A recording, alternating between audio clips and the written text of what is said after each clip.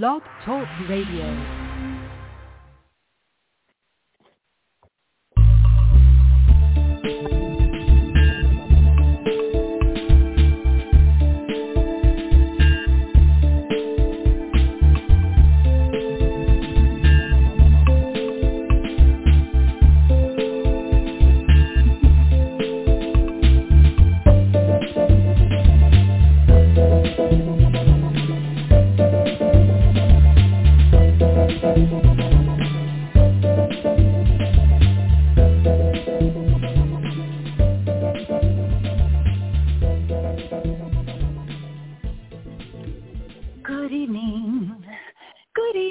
Hello, everybody, and thank you for tuning in to Tanya Talks, where your voice is heard and your stories told on Marty Oakley's TS Radio Network and Stephen Burke's 89.9 KLRB Lighthouse Christian Radio in Oklahoma and the surrounding areas.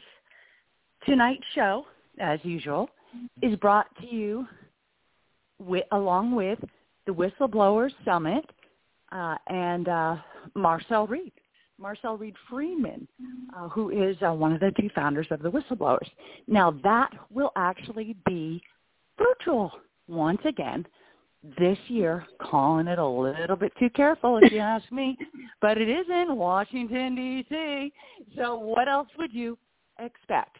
But just because it's in Washington, D.C., and it's out of Washington, D.C., does not diminish the importance, the value, and what this group, what this summit, and people work year-round within the summit. Don't get me wrong. They are there year-round working. It just so happens that the summit is held once a year in D.C., usually, and it surrounds itself around Whistleblowers Day.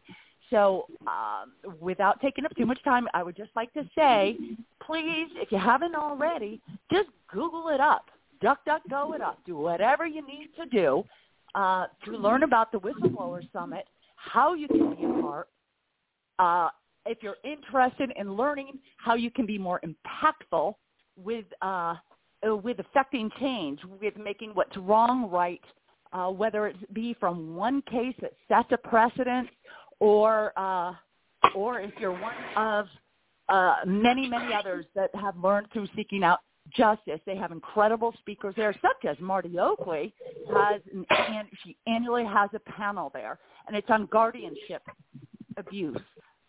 When it is physical, standing room only, hello, she has earned herself a spot, yes? Yes, somebody's making a tremendous racket there in the background, and we're picking up every bit of it. Okay, so we need to, all right.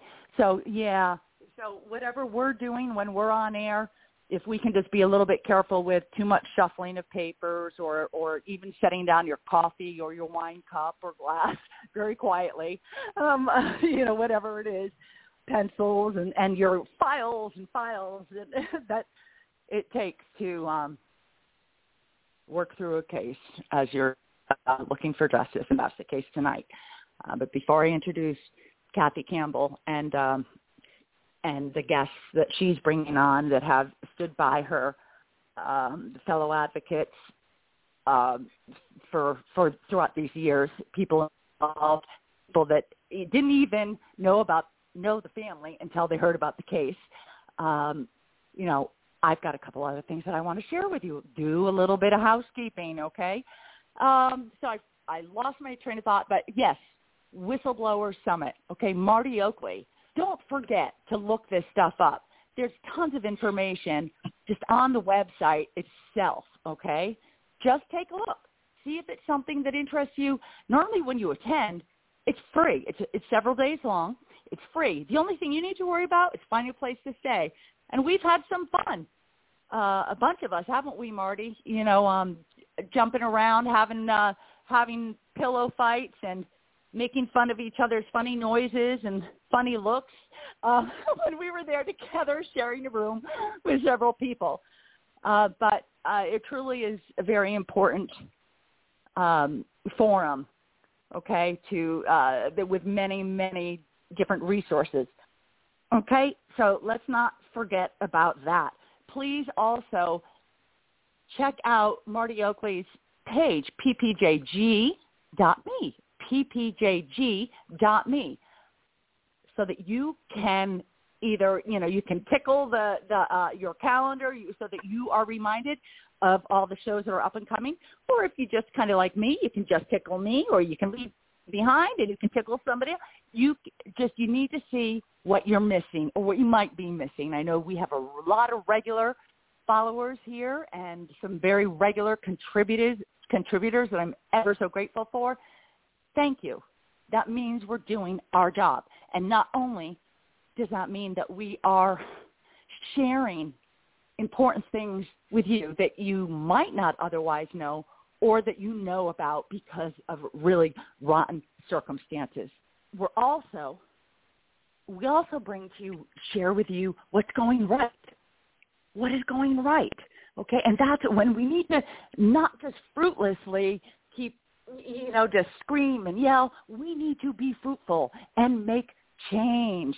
And, so we've been pretty fortunate.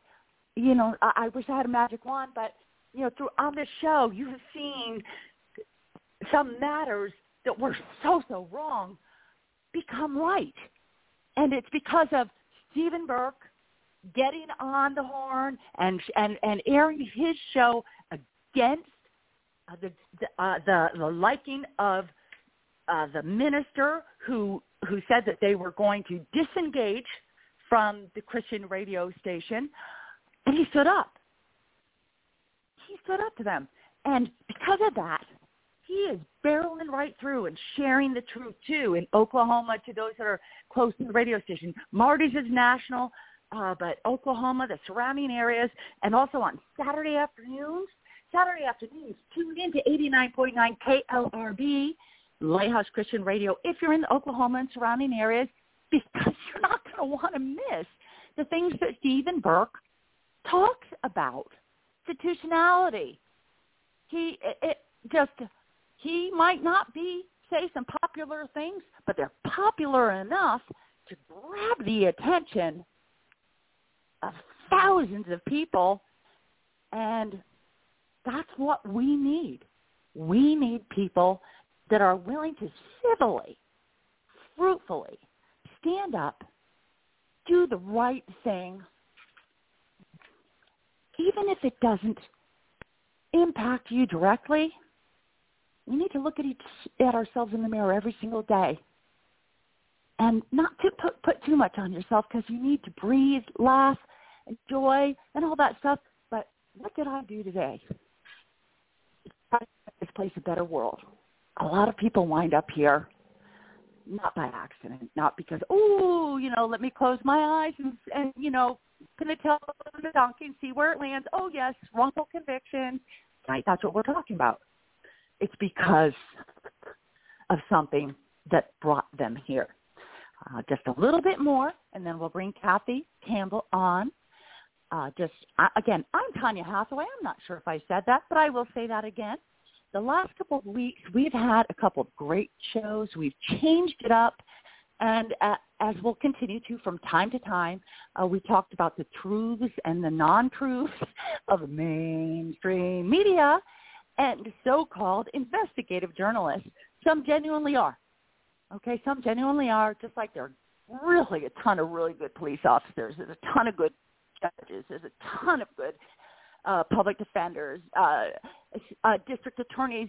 People know, I've said this many times, my brother's almost on 40 years as a district attorney, and he's not there because he's corrupt and doing bad things and he's part of a good old boys club. He's unpopular sometimes, but he runs opposed because there's no need for change there. He has created the change.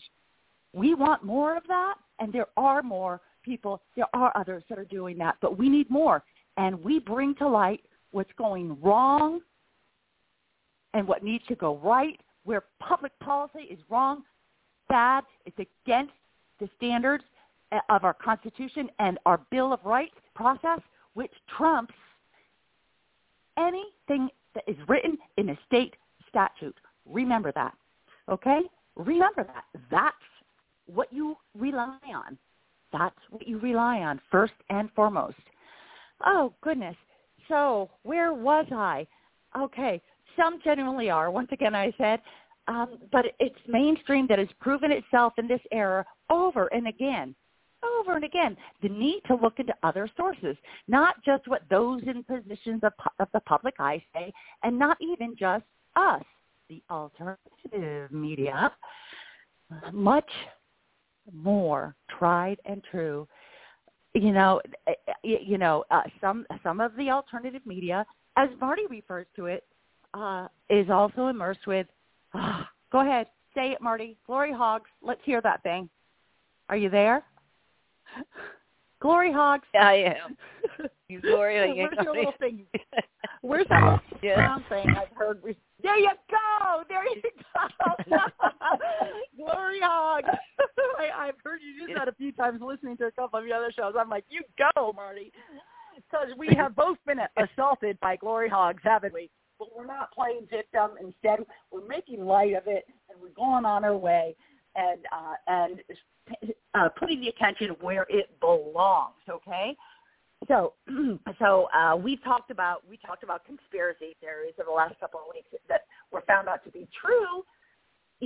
But that was after the heckling and the purposeful discrediting, where it did not belong, to form the minds and results of the public opinion, because public officials have a great deal of pressure once public opinion is applied. Unfortunately, that is a breeding ground for falsities. I'll be nice. Falsities. And this is why we need to impress upon ourselves and others that you don't just listen to what we have to say. You kind of do your own work too, okay? Everybody I have on here is so well vetted, and I've been yet to be proven wrong. I'm up for the challenge, and I want a challenge if there needs to be something corrected, and it always will be, okay? Or clarification needs to be made. So as we continue to provide the information, documentation, and more, once again, let's be sure that before you make a definitive decision that you do your own work, because we cannot let the public opinion put innocent people in prison. We cannot let innocent people be put to death. Yes, put to death. We cannot let innocent people and their families' lives to be destroyed for years and possibly forever until death, because a narrative has been met to correct something quickly in the public eye and simmer everybody down. And especially this happens during mostly, or not mostly, but even more so when it's voting time, right? When it's time to vote for the district attorney, for, judges. We need to remember this. You have to not go around distrusting everybody in this world. Certainly not that, but you don't automatically trust it. We need to use our own minds and form our own opinions based on what you diligently learn, if it's something that can make a difference in somebody's life, death, freedom, or not. Okay? Julius Jones. Julius Jones has been on death row for decades. Now he's finally found the support of some strong advocates and made it through the first phase, the first steps to freedom. Richard Glossip is another one. There is enough compelling evidence in many, many cases that lead to other perpetrators and that show, actually, you know how it's supposed to be beyond a reasonable doubt? Somehow it's made a reasonable doubt when it's in front of a jury because exculpatory evidence or otherwise has been withheld. So the jury usually is not to blame for bad findings. It is the prosecutor It is the investigator. It is, sometimes it's the judge. There's a lot of good ones out there. Remember that. But let's not blame the jury, okay? Let's blame the denial of due process. And there's also, as we will talk about, bad policy that is in conflict with the Constitution and your Bill of Rights, our Bill of Rights, that makes it practically impossible for a fair trial in many cases, okay? Oklahoma is riddled with problems. There's still good people out there, and I'm today of two phenomenal attorneys that I never thought would actually exist in Oklahoma, because Lord knows I made hundreds of phone calls, but that are taking cases that are certainly worth it, and there's many more. I'd like to say hi to my mom in New Hampshire because she often listens. Hi, Mom. Love you. Okay, so we'll put the past behind us with things that we can't change, but there's a reason why some things in the past need to come up. It's to show the patterns. It's to unite, and it's to make a change. We have a problem with qualified immunity. We'll talk more about that. One more piece of homework that I'm bringing to you, to your attention, is I will share this information on my pages on Injustice in Oklahoma Exposed, as well as on Tanya TalkS, where your voice is heard and your story is told. Playing whack-a-mole right now. Unfortunately, one of my pages was hacked a couple of years ago. Then I started the Journeys to Justice page. Well, for the past week, somebody else has taken control of it. I can only share. So Facebook is looking into it. Happens to be a nonprofit. So we're talking about felony hacking. So it's egregious. And maybe it's because we're doing a good job. Marty, I know it happens to you. But right now I don't have control of Journeys to Justice. So you can continue to look on Tanya TalkS, Views, News, and Interviews as that's building up. And as well, if you're in Oklahoma, strictly Oklahoma stuff on Injustice in Oklahoma Exposed. Oh, Kathy Campbell, how you doing? Hi there. I'm doing well. Thank you for having me on. And I have my daughter here with me. That would be Dakota Engage's mother. And so we're both here. Okay. So now this is a case that, well, actually, you were on the show a couple of times in 2019. This is not one of the shows, one of the matters that made it to fruition through, my direct involvement and engagement. This is Grandma. Grandma is the mother bear and others who have fought long and hard for these two young men wrongfully convicted to find freedom, and for hopefully the person who actually is responsible for the death of one and debilitating injury to another is brought to justice. Yes. So can you briefly share, because I also shared in the promotion as well, and people, please know that you can always look up the past shows, on these other pages that I've shared with you, but also on this promotion, there's 2 links to those 2 last shows that you were on. But can you share for anybody new in our audience, Sure. What the case is about? Yes. There was a pedestrian hit and run in Verdigris in June. It was actually June 4th of 2015. And so just to, I guess, let you know that Dakota Engage had, I'll try to make this brief, but they had driven to Quick Trip that night about 3. It's like a quick stop 3:30 store, in right? the morning it's like or so. Convenience store. They Yes. They travel down Gordon Road. Gordon Road is a highly traveled cutoff road that goes from like people that are going to the casino or going to work at American Airlines or going to Quick Trip. Quick Trip's like, you know, the convenience store that's open 24 hours. Everybody goes there to get gas and all that. So it's a very busy road. And they had gone down this Gordon Road to Quick Trip, gone and got some snacks and food. And there's a video on our page that shows them inside the store. Rumors were they were getting, you know, beer and this and that, but they weren't at that point. And then they leave, and as they're leaving, they actually get into an argument over the stereo system.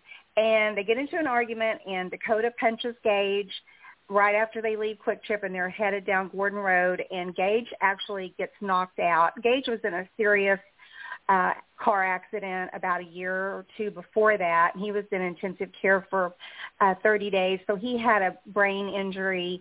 Anyway, when Dakota hit him, he knocked him out, and he drifted off the road and went out into this field 100 feet. And when they got 100 feet out into the field, Gage woke up and realized that his brother hit him. They got out and had a very bloody fight. At that spot out in the field is where Dakota lost his wallet out there. And so then they tried to get out of the field to go home once they got finished fighting, and they realized that the fence line went all the way down. It was like a small pasture. So there's a fence line that goes all the way down the side of this pasture. And so the only way they were going to be able to get out was to go back where they ran off the road and go back through the hole there where there was a hole where they drove off the road. So they drove back, got out of that, went home, got home, and their mother heard them when they drove in, and she was very upset because they were supposed to be at home. She didn't know they had left. Anyway, they were talking to their mom. She was very upset with them. A couple of hours later, their aunt was there too. I'm sorry. Their aunt was at the house. She spoke to them. Their uncle was there. He spoke to both of them. So anyway, to kind of shorten this down, they talked for a few hours. The next morning was a Friday morning. It was a work day, and their mom had a company convention. I want to say conviction. A convention. The next morning we had people flying in from all over the country. So she didn't want to go back to bed, and she said, I'm out of cigarettes. Let's go to Quick Trip. We'll look at the fence where you guys drove off the road, see how bad it is. Well, I was looking for his headlight. And he had lost his headlight at that point there when he drove off the road. So they were going to go back.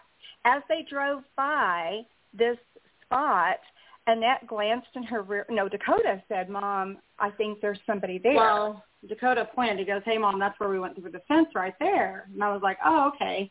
And then he was like, I think somebody's there. And we both were like, yeah. And I said, well, maybe it's the owner, looking at the fence, checking it out. We'll come back by. And as I drove further, I just looked in my rearview mirror, and I will never get the vision on my head, but I saw grass in that person's hair, and I just thought that to be odd. And every bit of me just said, turn around. I was like, oh, do you think we should turn around? He was like, yeah. So we turned around, not far down, then the next business, which I think was a church. Mm-hmm. Yes, we turned around right there. We came back, and so we're traveling the opposite side of the road of where the wreck happened. And we looked over, and that's when we realized that it was someone that was hurt. And so we went down this, because again, it's a heavy traveled road. You can't just kind of like pull over. So we went down to the stop sign, turned around, and came back the original direction we were traveling and stopped the truck in front of her. And that's when Dakota and I got out. And yeah. So they got out and they found, they only found one female there on the side of the road, and that was the one that survived. And so they told Gage, call 911. And so Gage calls. Let me just back up a little bit here too. Their home was about 8 minutes from the location of the accident. Okay, they only lived 8 minutes away, so it took them about 8 minutes to get back to the accident scene. But this was a couple hours later that morning, and they were calling 911 immediately, and all of that is in evidence that there was no hesitation. They weren't there, for 10, 15 minutes gathering up evidence and all that. As soon as they found the injured female, they called 911, and all of that is in evidence. And the way that they know that, there's a video. There was a JR's horse ranch across the street from my daughter's house, and they had surveillance cameras. So they were able to get those surveillance cameras, and they knew exactly when the boys left the first time, when they went home, and then when they left to go back to Quick Trip with their mom. So that is all in evidence in black and white. There's no questioning that whatsoever. It's not our word. And everything that we tell you and everything that we share on the straw is part of evidence. It's nothing that we have just. Let's tell the people the name of your. Yeah. Okay, so why don't you do that? So It's called The Straw That Broke. And if you go there, you will see photographs of the accident scene. You will see DNA evidence. You will see videos. You will see a video of the officer stating that there was more than one vehicle. We're going to share that with you here in a little bit. Different tires, not like it was one vehicle once and then again, but different vehicles too. Yes, right? Different vehicles. Tire print. Yes. Mm-hmm. Yes, he clearly says that in the video that we're going to share with you tonight. Well, sorry. And then, one thing that I always like people to know is that, because a lot of people are like, well, where was all of this? Where was all of this evidence? Well, all of this evidence that we share on our page is from the discovery that the state had in their hands the entire time.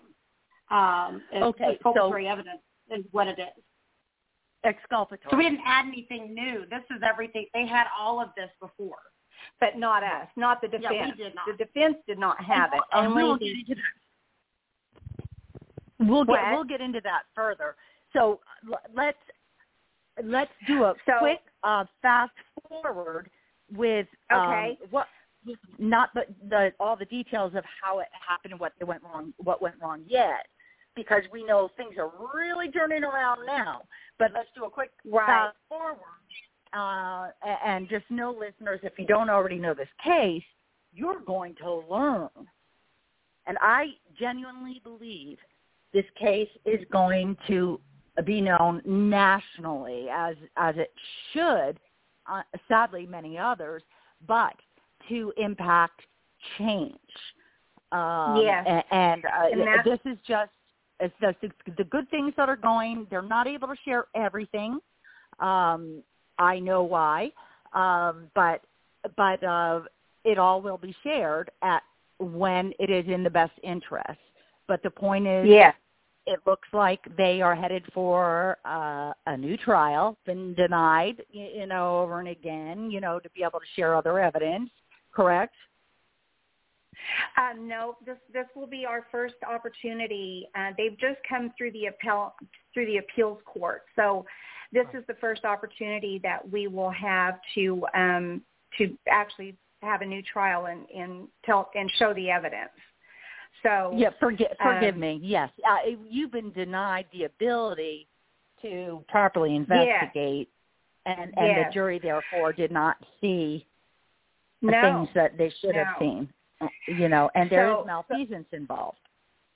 Yes. So they called 911, and I'm just going to wrap this up real quick. But they called 911 to get help for these young ladies. Then the officers came. They found Dakota's wallet out in the field. Now, mind you, this is 100 yards away from where this accident scene happened, where they found his wallet.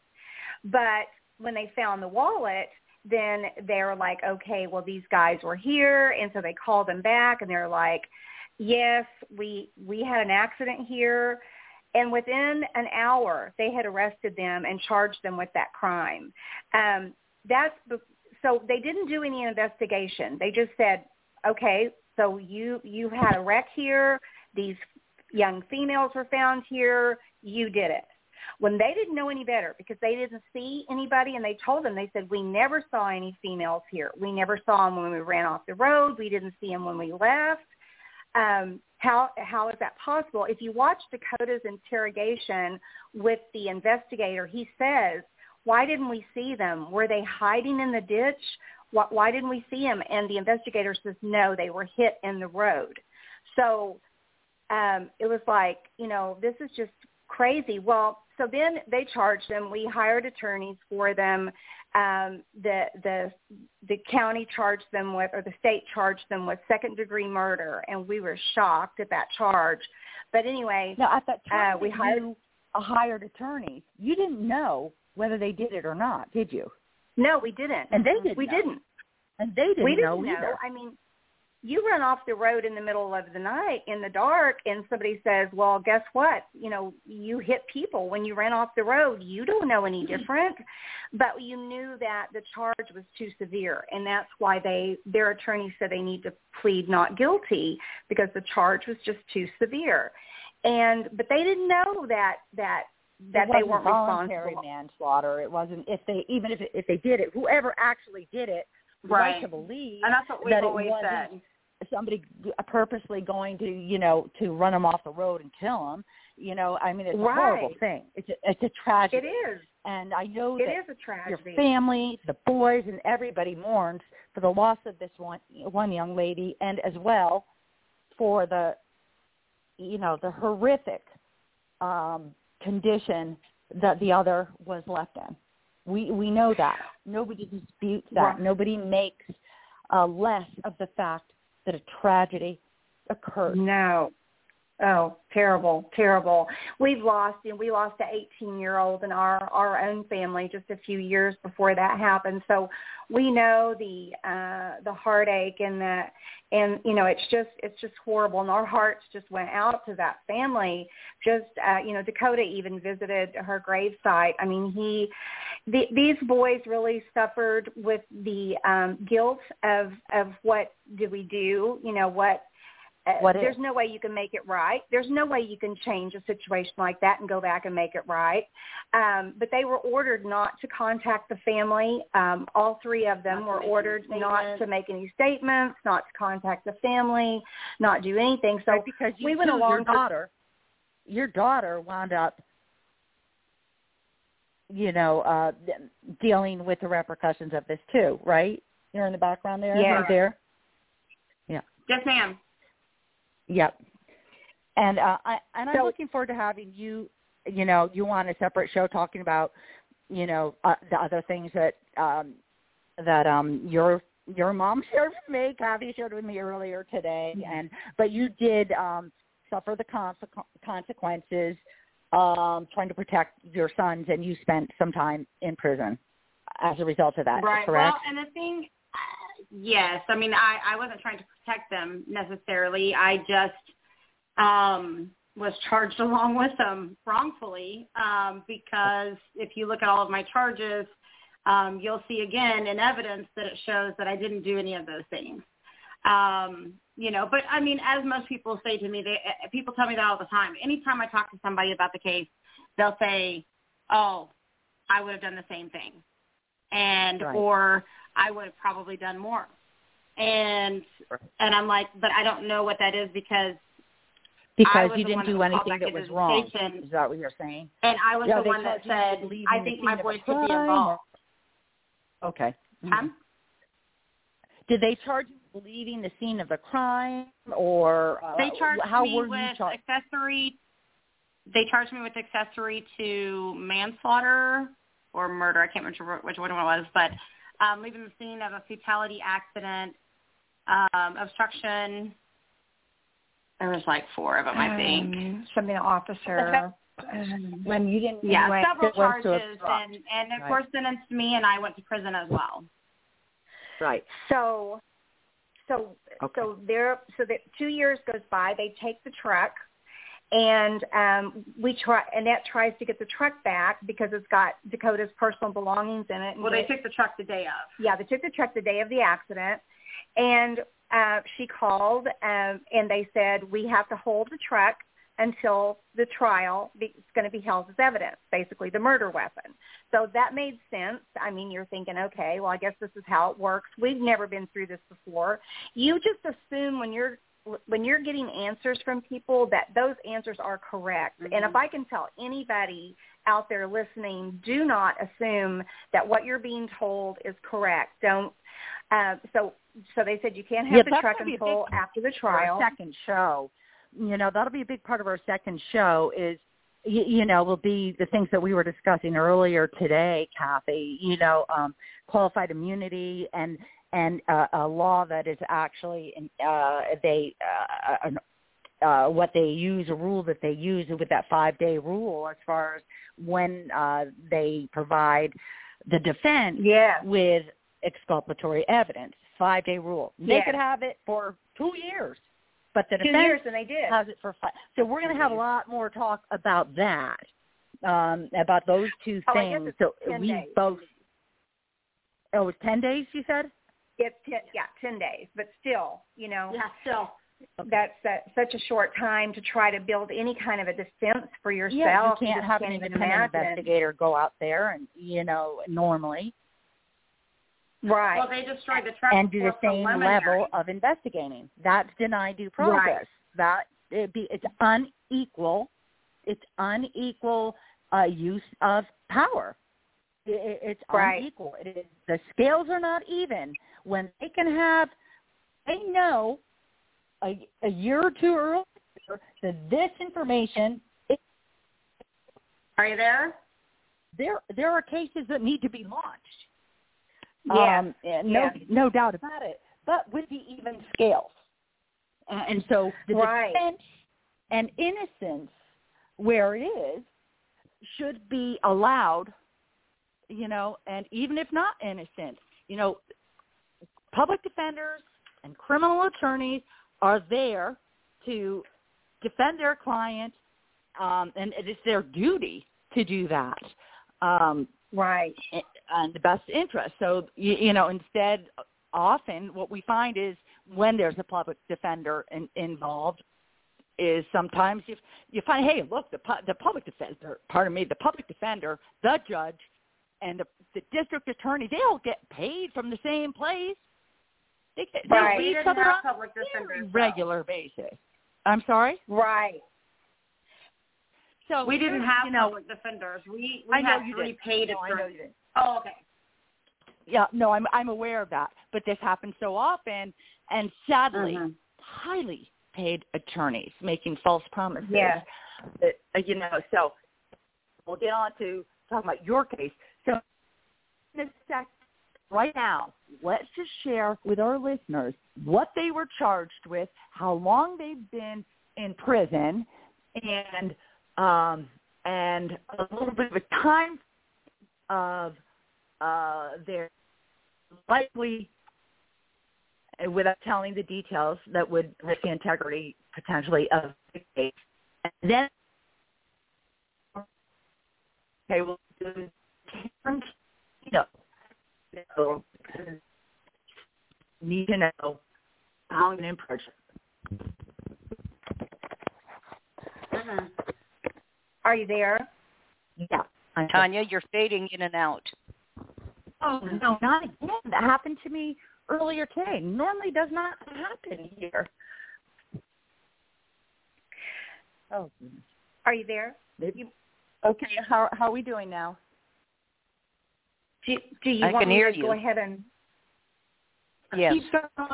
Keep going, Kathy, okay? Marty, can you hear? Okay. Can you navigate this until I get this? Yeah. Okay. Yes.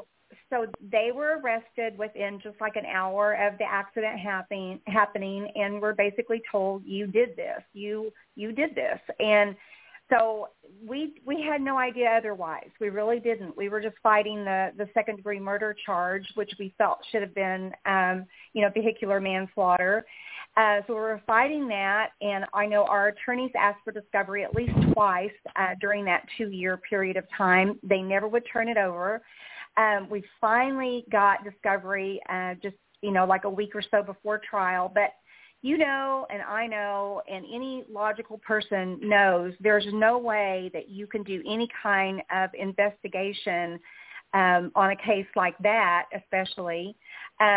So there's no time to really dig through those files and find anything. You're just kind of, you know, and the attorneys were simply trying to mitigate the charges from second-degree murder down to something else. And they weren't looking for innocence. They really weren't looking at the evidence at that point. I think everybody was believing this investigator and believing the district attorney that they had done their homework, they had done their job. So anyway, unfortunately, the boys were found guilty. They were sentenced to 25 years each. Neither one of them had ever been in trouble before. Gage hadn't even had so much as a traffic ticket. But anyway, after they were sent to prison, I kept going back in my mind, like, number one, why was the eyewitness lying? Why did she say the boys looked her in the eye and left her to die? I mean, we knew that didn't happen, but then we realized that when they found her the next morning, she was remembering them talking to her, looking her in the eye, and then she maybe felt like she was being left again, but they had actually called for help. So that kind of answered that question. Then the other question was, what happened to the truck? So Annette tried to get the truck, and we found out the truck was gone. And in fact, the truck had been destroyed prior to preliminary hearing, so the truck had been destroyed for over 2 years, or right at 2 years it had been gone. So then it was like, something's wrong. There's just, this just isn't sitting right. And so I asked one of the attorneys if we could have the discovery. And he said, sure, I'll put it on a drive for you, and you can come and get it. And so I got it. I was gone in prison. I got it, and I started looking through it, and oh, my goodness, the first picture I saw of where Dakota and Gage drove off the road just made my blood boil. I'm like, and then you see the blood in the roadway, and you see where the girls were hit, where these young women were hit. You see where the shoes are beside the road. You see all of this evidence in front of you, and you look at where they drove off the road, and those dots don't connect at any point in time. They do not connect. And so then I said, and I kept looking, and we looked, and we found more, and we found more and more evidence. I called a private investigator. I asked him to look at the evidence. He looked at it, and in 20 minutes he said, yes, I agree with you. This is not the vehicle. And I want to say one more thing. When we looked at the autopsy photos, that was key, because there's so much biological matter that unfortunately was on this beautiful young woman. And the other young female that was hit, she was busted right in her face, mouth, so all that biological matter, nothing was on that truck. Nothing was on the front, the bumper, the tires, the hood, the windshield. There was nothing on that truck. So we knew then this is the wrong car. This is the wrong vehicle. Well, and I kept saying that actually the day of the accident. I kept saying it had to be a freak coincidence. I saw that truck. There's no way. There's nothing there. You know, I mean, I watch action movies. I know what kind of damage should have been done to that truck. Can I ask how old the boys were when this happened? And then how old were they when they finally went to prison? Gage was 19. He had just graduated from high school 2 weeks before. Mm-hmm. Dakota was 21. He turned 21 in December before this happened. And they went to prison 2 years later. So 21 and 23. 21 and 23, and now they are 27 and 25. 27 and 25. Wow. So they've spent their young adult years. It's been almost 4 years that they've been in prison.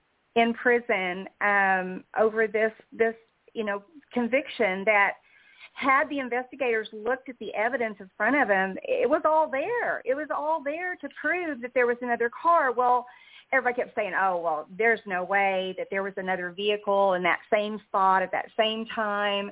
And I kept saying, well, there had to have been. Mm-hmm. Well, so once Annette got out of prison, she came home and began to help me go through the discovery. And we were just, leaving no stone unturned, trying to get to the bottom of everything. So she runs across an audio of the officers at the scene admitting and saying there was another vehicle. And there's two sets of tire tracks, and they're different. Can you pull that up? Oh, Do you want us to play that for you? Yeah, if you can. Let's see what the quality is like. And am I coming through okay now? I actually shut off and reset and everything. So am I okay now? I can hear you much better. Yes. Okay, hang on. She's bringing it up. And we're gonna... You're good. Okay. Yeah. And you are testing that what you're sharing is the authentic recording, correct? Yes. Okay. Yes. Everything that we share, we won't even share something if we're not sure that it's authentic. And these are actually in I'm aware of that. Discovery. In Discovery. But I'm just letting. Yeah. Yes. Okay, you ready? We're going to play it.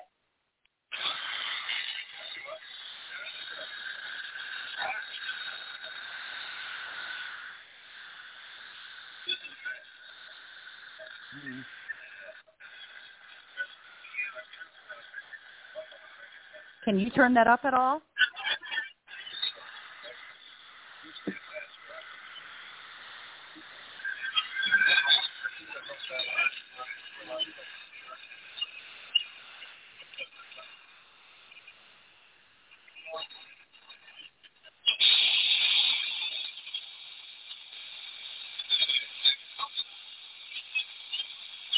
Okay, so Kathy, we really can't hear it from this end, but that is on your page, right?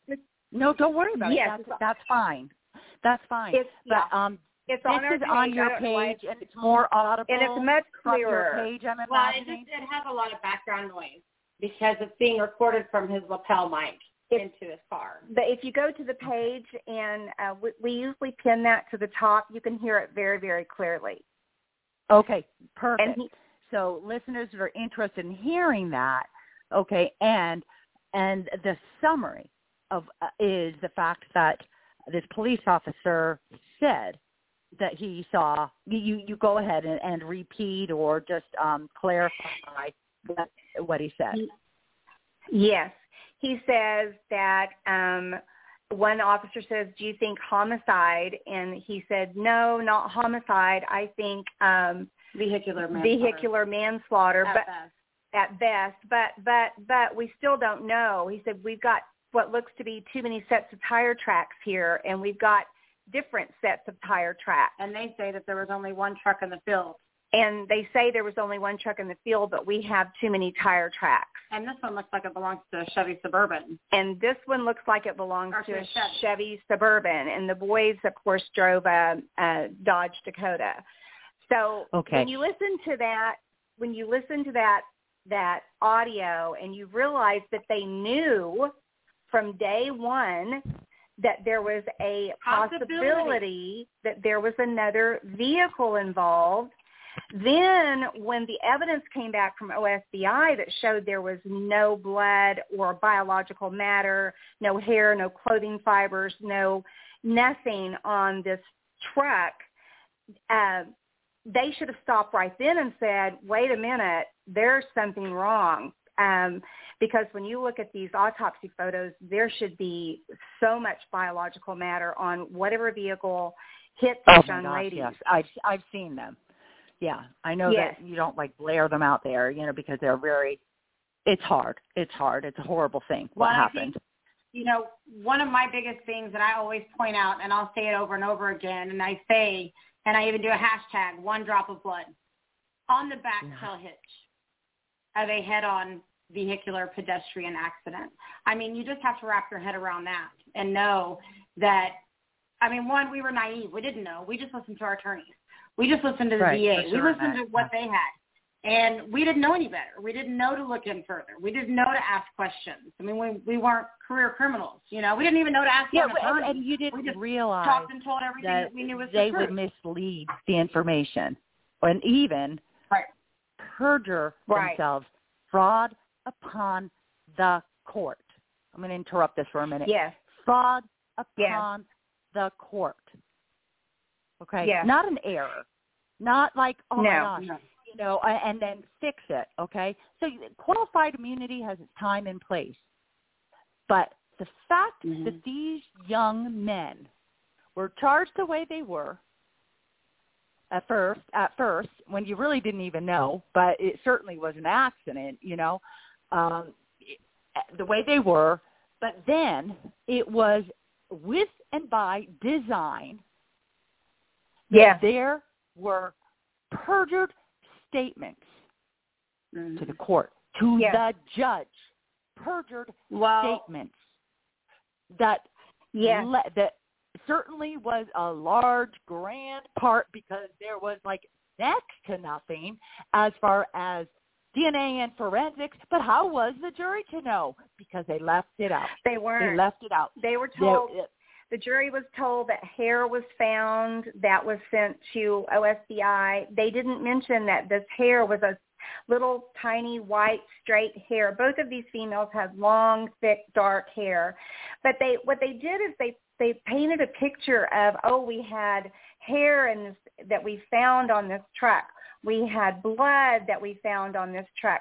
They didn't tell them that the blood was one tiny spot of blood back by the U-Haul trailer hitch.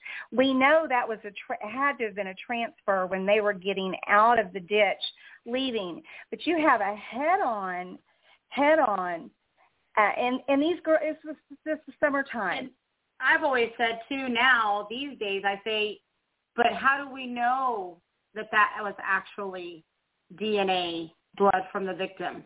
We were never able to test it individually to know that it wasn't just sent in after the fact.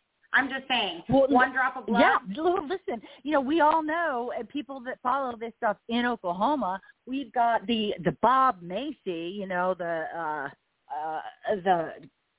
career criminal district attorney, and then an investigator, Joyce Gilchrist, which are now passed and now known to have likely put to death innocent people. But we know for sure there was rigging and there was tampering and all kinds of things on these cases that they were engaged in, notoriously known, throughout the history of Oklahoma. And it's sad because the people that were harmed, they should be known. They should be known. People that lost their lives. Now is not the time to explain to the audience why. How does it benefit anybody? It does, if you haven't already been following and you don't already know, but it does, and that you'll just have to either take my word for it or not. For now, trust us. It benefits. Right. Well, it benefits. Something that you said to me once when we were talking, you said, follow the lies. Follow the lies. And there's no reason for an investigator or a district attorney or a prosecutor to lie if they truly have the evidence that they need. You just lay the evidence out, the real evidence, not yelling. And if they can't find it, you don't go convict somebody else just to settle up the public and make yourself look great. You don't do that. Right. Well, and that's where the media destroys everything because it's already out in the media. You can't tell me personally, I want another legislative change that any major crime that happens within a county, especially, so close like our boys, we're towns, there's one, a highway across from each other, should never be tried in that same county because it doesn't matter how much you interview jurors. I guarantee you they saw it on the news. Mm-hmm. It was all over the news. We were one of the most highly profiled cases that year on the news in those 2 years. Yeah. Well, and then you have judges and DAs and court clerks that have a vested or personal interest into the case. Yes. Well, you know, when you said follow the lies to me that time, I was like, and so I started thinking about how many times people told lies during this trial, and I went all the way back to preliminary hearing. I'm like, they were lying from the very beginning.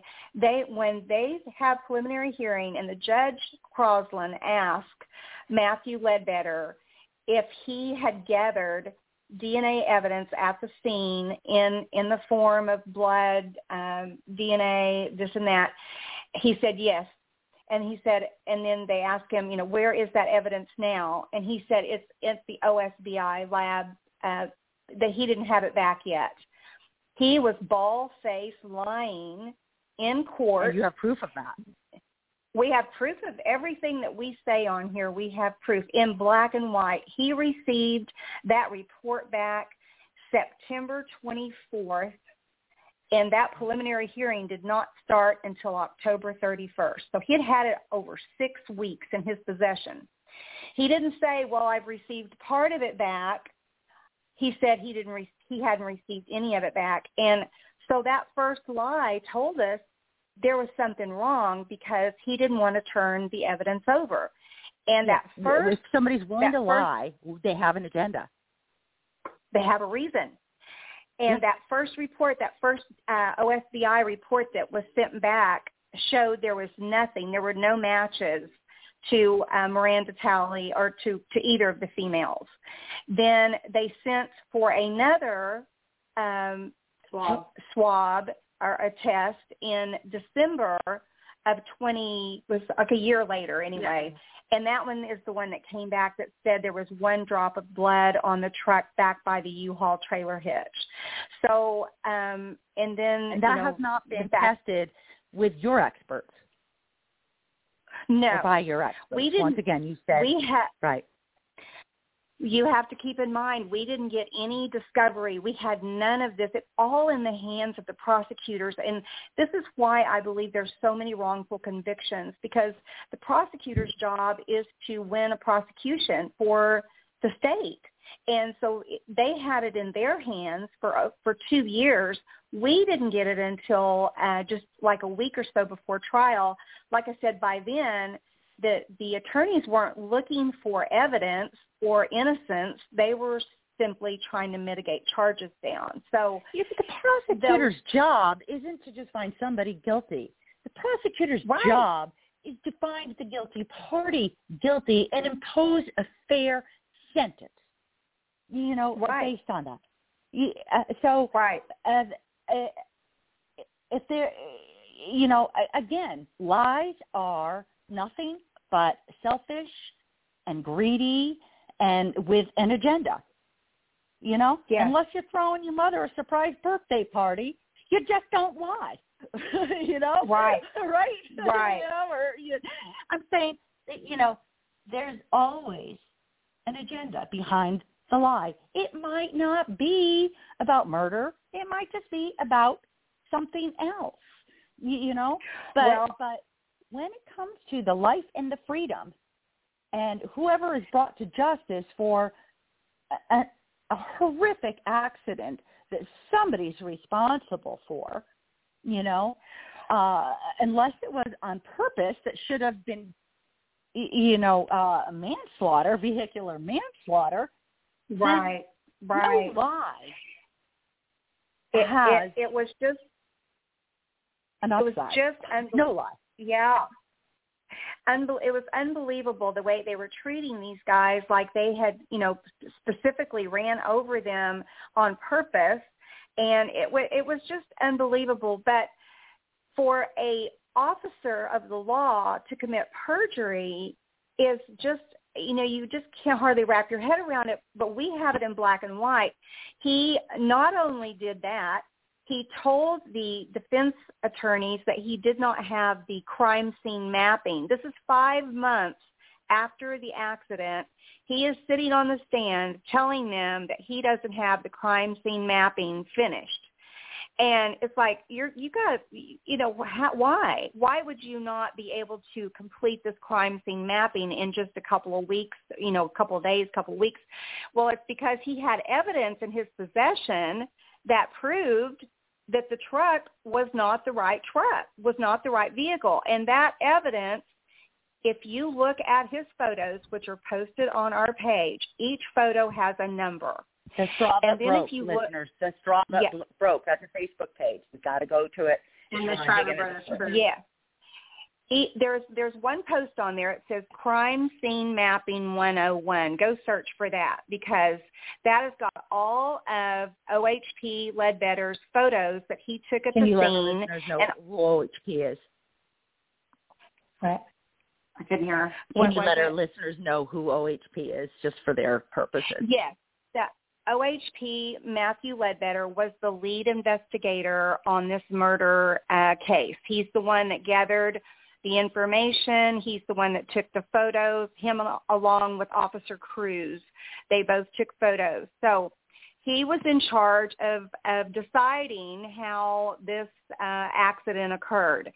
And so if you look at that, go search for it, you will see many, many photos. You'll see photos of blood in the roadway. You're going to see photos of shoes. You're going to see photos of where the deceased was found and that sort of thing. If you look, and we pointed it out, when he created his crime scene mapping, he omitted and left off anything that would make you know that this was the wrong vehicle, like the blood in the roadway. He left that off. Now, you talk about something important, the blood in the roadway. He left that off.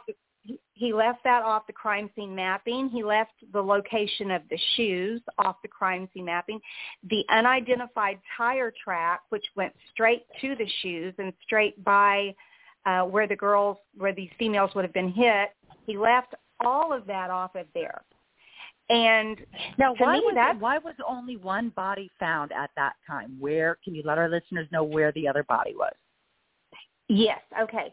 So they passed by. They thought they saw someone. Annette looked in the rearview mirror. She said, I think there's somebody there. They turned around. They went back. They got out of the car. They found a Miss Talley there right on the side of the road, and they yelled for Gage, call 911. She's alive. She's talking to them, actually. And they yelled for Gage, call 911. Gage calls 911. The 911 recording is on our page, and you can tell that Gage only thinks there's one person there. They're calling because they found one person.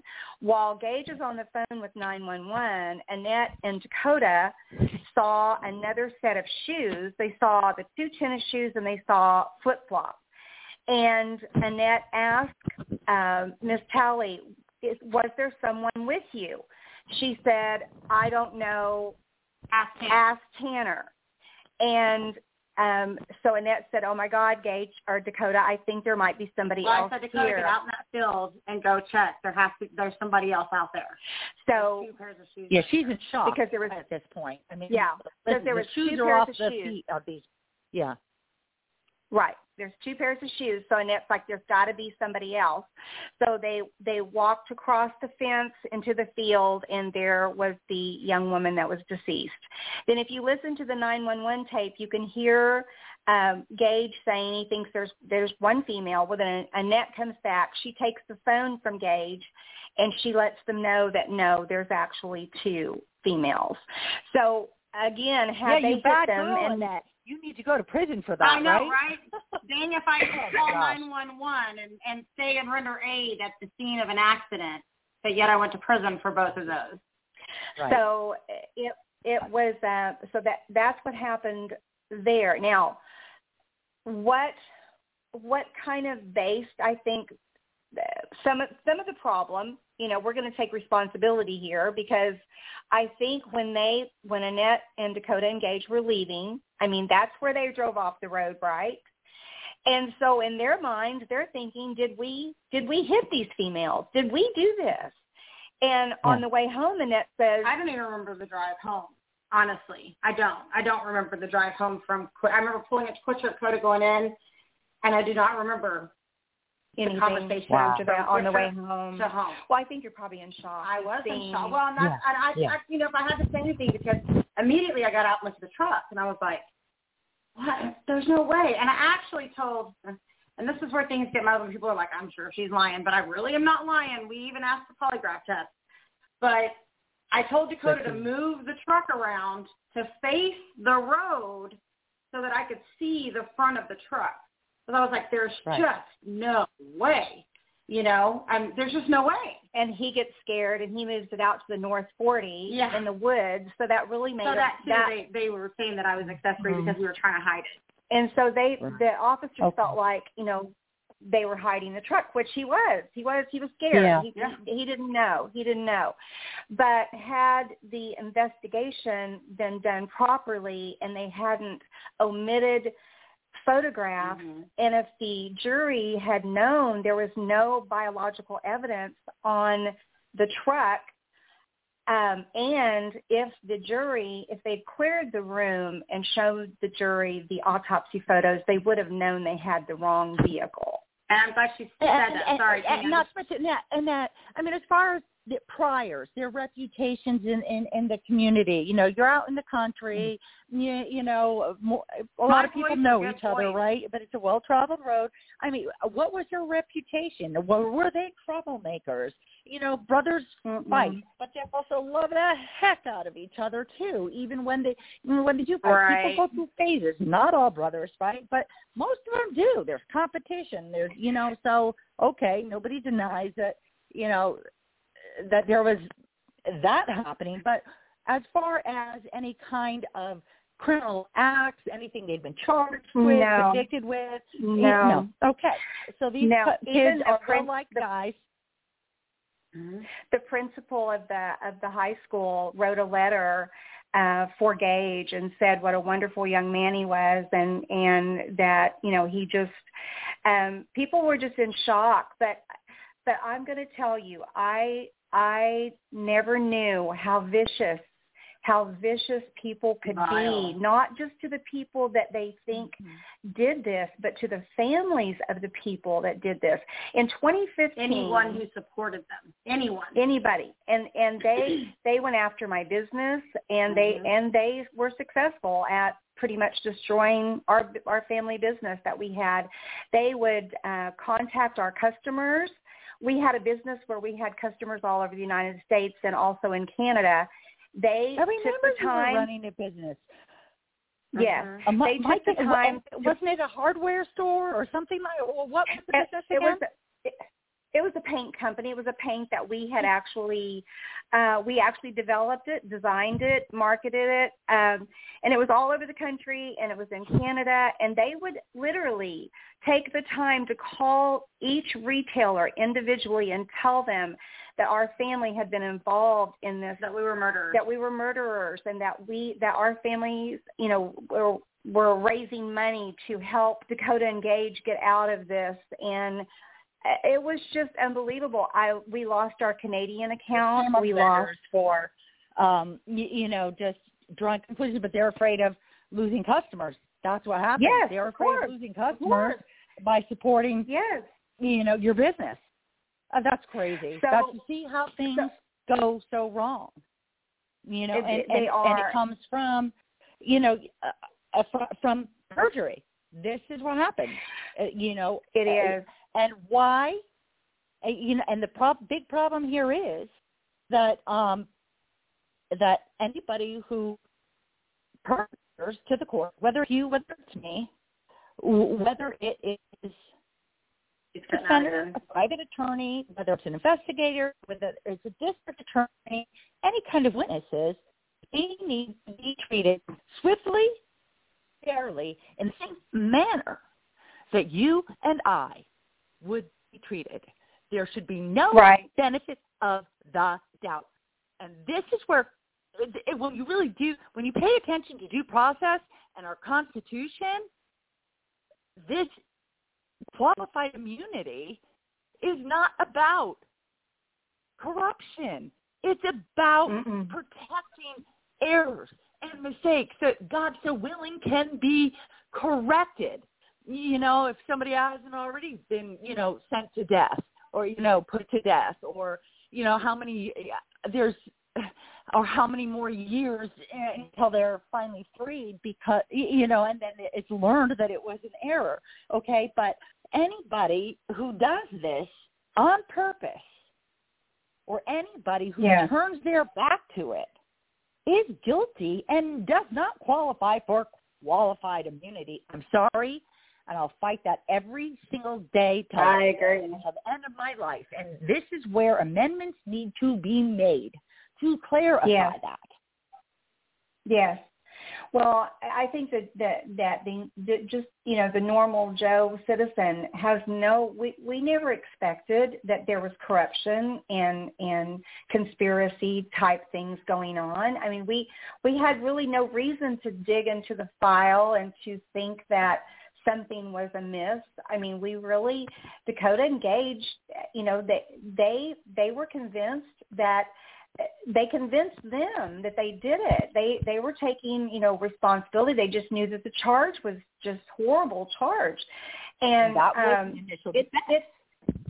It took a long time for me to convince people to look at the evidence that they didn't do it. I mean, even when I would go visit them in prison, I was like, you don't understand. You really weren't responsible for this.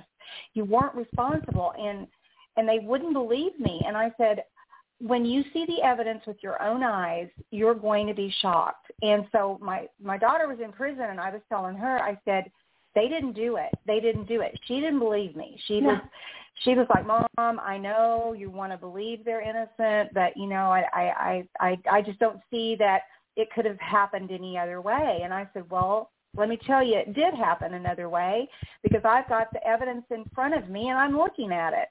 And I started posting it on the Straw, and people were contacting us like, I can't believe this.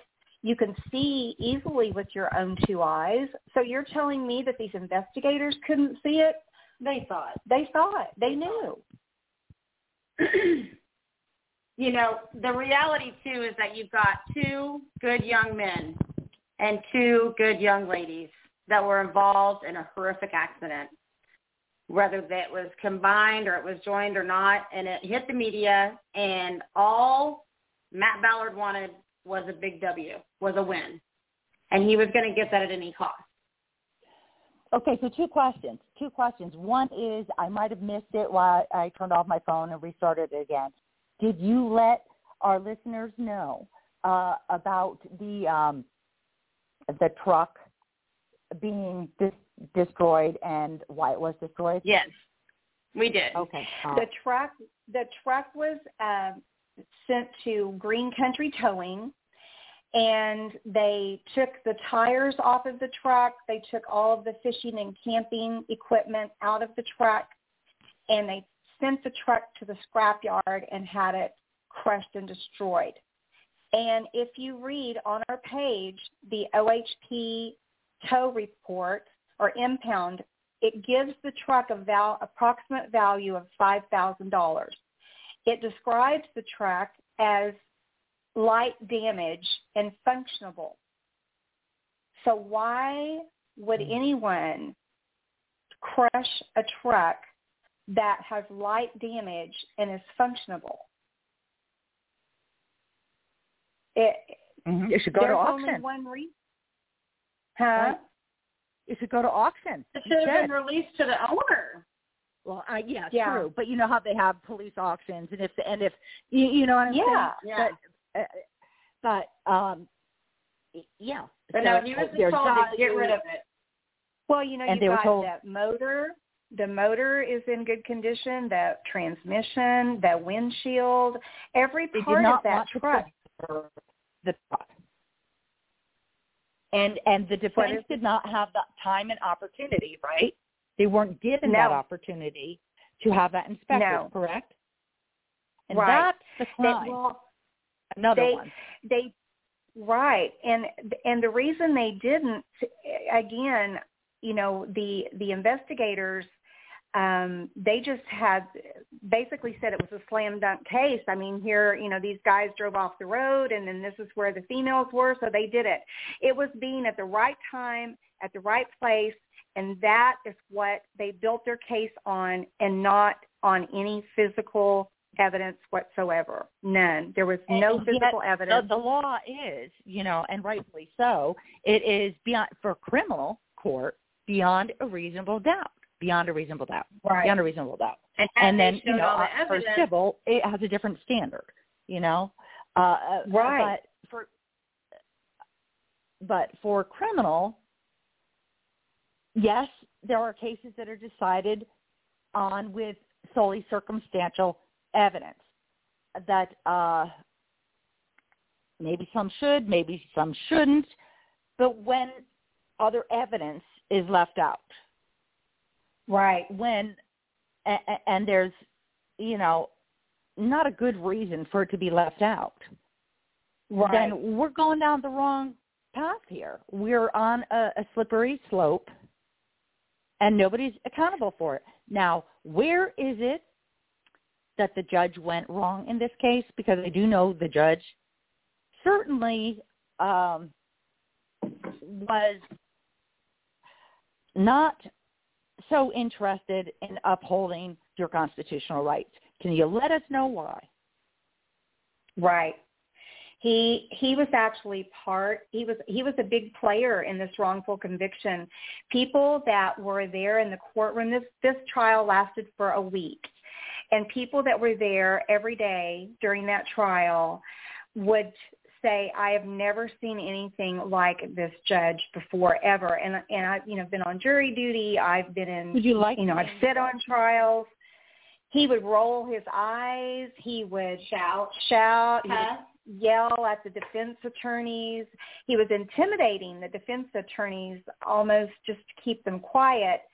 And he, you can read on our page the intent to appeal that was written by Jeff Price, which was Gage's attorney, spells it out how bad that trial was handled and how poorly that judge did presiding over that case, and how poorly the district attorney did as a prosecutor, and how they withheld evidence and they brought in evidence that they weren't even legally supposed to bring in, that the defense didn't know anything about.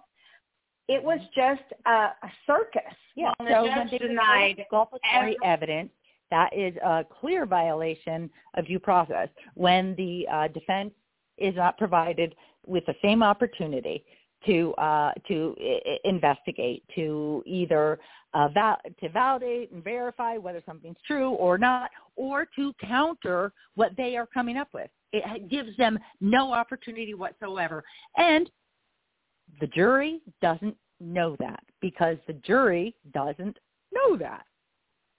Right. And, you can't unhear what you've heard. You cannot unhear if you're sitting on a jury and the judge is just letting the prosecutors run amok.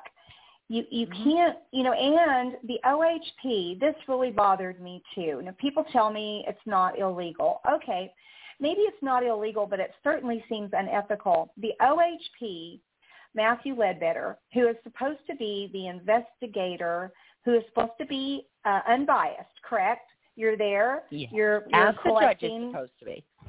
Yeah, you're collecting evidence. You're looking at DNA evidence. You're supposed to be unbiased as an investigator. He sat at the table with the prosecutor during the trial, which created an immediate illusion of guilt to the jury, in my opinion. I mean, I just thought that was wrong. I think that somebody that's going to testify at a hearing and give their expert opinion shouldn't be sitting, right? Oh, no, correct. So, so they're influencing the perception to the jury. It is, the influence is for the benefit of, to the benefit of the prosecutor. And a judge rolling his eyes if he's scolding somebody for something, that's one thing. Like, why are you doing that? This is your last chance, But if the judge is rolling his or her eyes when whether it's the prosecutor or the defense attorney, then the judge he's violating the canons of neutrality, of being neutrality, however the heck you say that. My tongue isn't the words aren't falling off my tongue that well tonight, but that's violating canons, okay? There needs to be no appearance. In Oklahoma, it even says appearance. This is one good in place, okay, that I do agree with. There needs to be no appearance of violation of a violation or of a conflict of interest or your own personal thoughts about who's guilty and who's not prior to a trial. You're supposed to preside over the trial to see to it the due process is taking place in the court, not to assert oneself and side with something that just falls in line with what the prosecution wanted and their own malfeasance. So I think, when you hear the judge asking these questions, to me, this might be accurate or it might not, but to me, it appears that the judge is covering his butt by asking, have you received this? He already knew the answers to this stuff, but he's covering his butt by asking, and he knows he's going to accept whatever is said. Listen, I've heard too many times of people that have, overheard at a diner in front of certain district courts, not all of them, but there's a couple of them that I'm very well aware of, where the prosecutor and the defense attorney or the public defender sits there and they decide what and where and how the cases are going to go that day. Yes. That's corruption. Yes. That is corruption. Those are ex parte meetings that are not qualified. That they are. You can have an ex parte meeting if you need a restraining order and somebody's alleging that if this isn't given, he's gonna murder me or whatever. That's an ex parte meeting. You can have that quickly, and an ex parte order meeting with a judge can take place, and that person is supposed to be protected, with that protection order. But you do not plan, conspire, and predetermine a case. Right. And I'm sorry, I get, I'm passionate about this. You know why. My listeners know why. Most of them. And you know something? This is not the fluke. That's the thing. We talked about this earlier. Is this a fluke, Annette? Is this a fluke, Kathy? You might have thought you were the only ones that this happened to. But, boy, was there a quick reality check when you learned that you're not the only ones. That can be comforting in a way, but boy, does that ever destroy the confidence in the justice or the injustice system. We should be able to trust the system to work in coordination, in line with truth, honor, justice, access to justice, fairness. That's what we need to and should be able to expect from all that come forward. And it kills it. It destroys the public trust where there are times when it shouldn't be destroyed. Go ahead. It's vent on. For me, like I said, I'm hoping that someone listening will consider writing a bill to change this 10-day that the prosecution has to turn over physical evidence to the defense attorneys. There's no wonder Oklahoma has so many wrongful convictions. If you don't have enough time to have an expert look at your case or look at a vehicle that supposedly was involved in a head-on pedestrian accident, you don't have time to have someone look at the DNA evidence or look at the photos of the accident scene and look at the location of you don't have time to do that. You cannot defend yourself. So you have no defense. There's no equity in your time to prepare the defense as the prosecution has. Exactly. There's no equity there. And this is the thing, it might be what Oklahoma says, but that's not what our due process and our Bill of Rights says. So guess what again, that's in violation of our constitutional rights. Our courts need to act in concert with the Constitution. Okay? Yeah. And there are so many violations. Oklahoma, for crying out loud, in their constitution, their own state constitution, again, it should be null and void, and this needs to be changed. We've talked about it. I know you and I first met at the rally a few years ago that I put on with Tina Gertz. We talked about this. This was something I'm so passionate about is that if, they are in violation. Their own constitution is in violation. I'm sure there are people that are in public service that do work in concert with the Constitution that are tremendously upset at the fact that the Bar Association in Oklahoma has become an arm of the Supreme Court. Well, I got news for them. That is a violation. It is a conflict of interest. If they're an arm with the Supreme Court, the Bar Association is a private entity. It is a private entity. It is a private entity. And they claim on the face. Go ahead. Oh, I'm sorry. I was just going to say, I think, just like what you're saying is so true, but I think people have they've lost hope.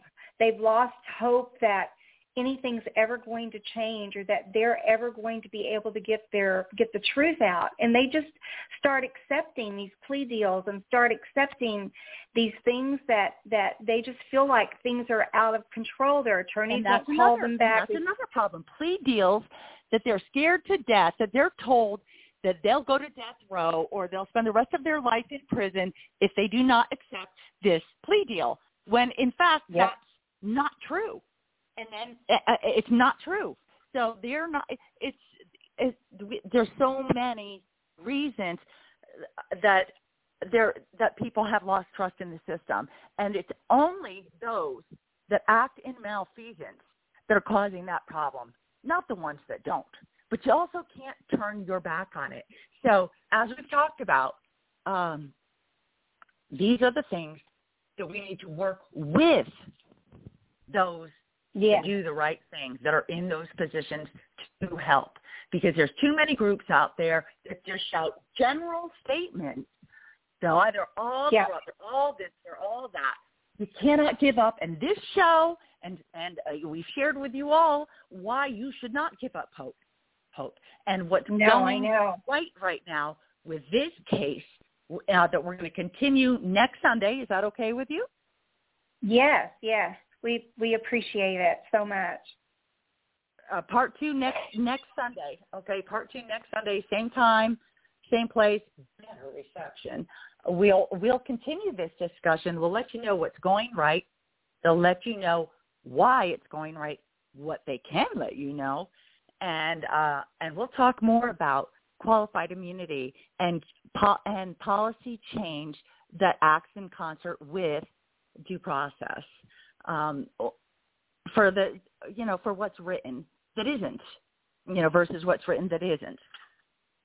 I know we need to close out in just a couple minutes. I just need to ask our listeners that are well aware of and following the case with Daryl Wiggins, tune in for just a moment more. But I want to thank you, Annette, and I want to thank you, Kathy, for the warriors that you are, for standing up for what I believe will prove to be a precedent in Oklahoma and hopefully across the country. Can't tell you why quite yet, but dear Lord, you're going to love it if you love justice. So thank you both, and we'll talk with you next week. Follow you. the Thank Straw you. Facebook page. Follow the Straw That Broke Facebook page. Listeners, I want to spend a little bit more time, but I'm just going to ask you, those that are following the Daryl Wiggins case, that he was overly charged. He deserved to be charged, but he was overly charged, and similar to the charge that your grandsons and your sons were charged with, overly charged, okay? Made a huge difference in the sentencing. This man has been nothing but a model prisoner. He's gone through quadruple bypass surgery. He has helped others, saved the lives of others through helping them, mentoring them, and seeing to that they did not repeat their crimes and wind up being a career criminal in prison. And he's so good that they probably just want to keep him there forever. But he does not belong there. He has been up for pardon and parole 6 times. 7th time finally. Been following through with this case, following through, getting the word out, sharing this story, asking for support. Finally made it to the first phase of parole. See my page, and you'll get the information and see what you can do. Thank you so much. Good night, and God bless. I'm Tanya Hathaway. Good night.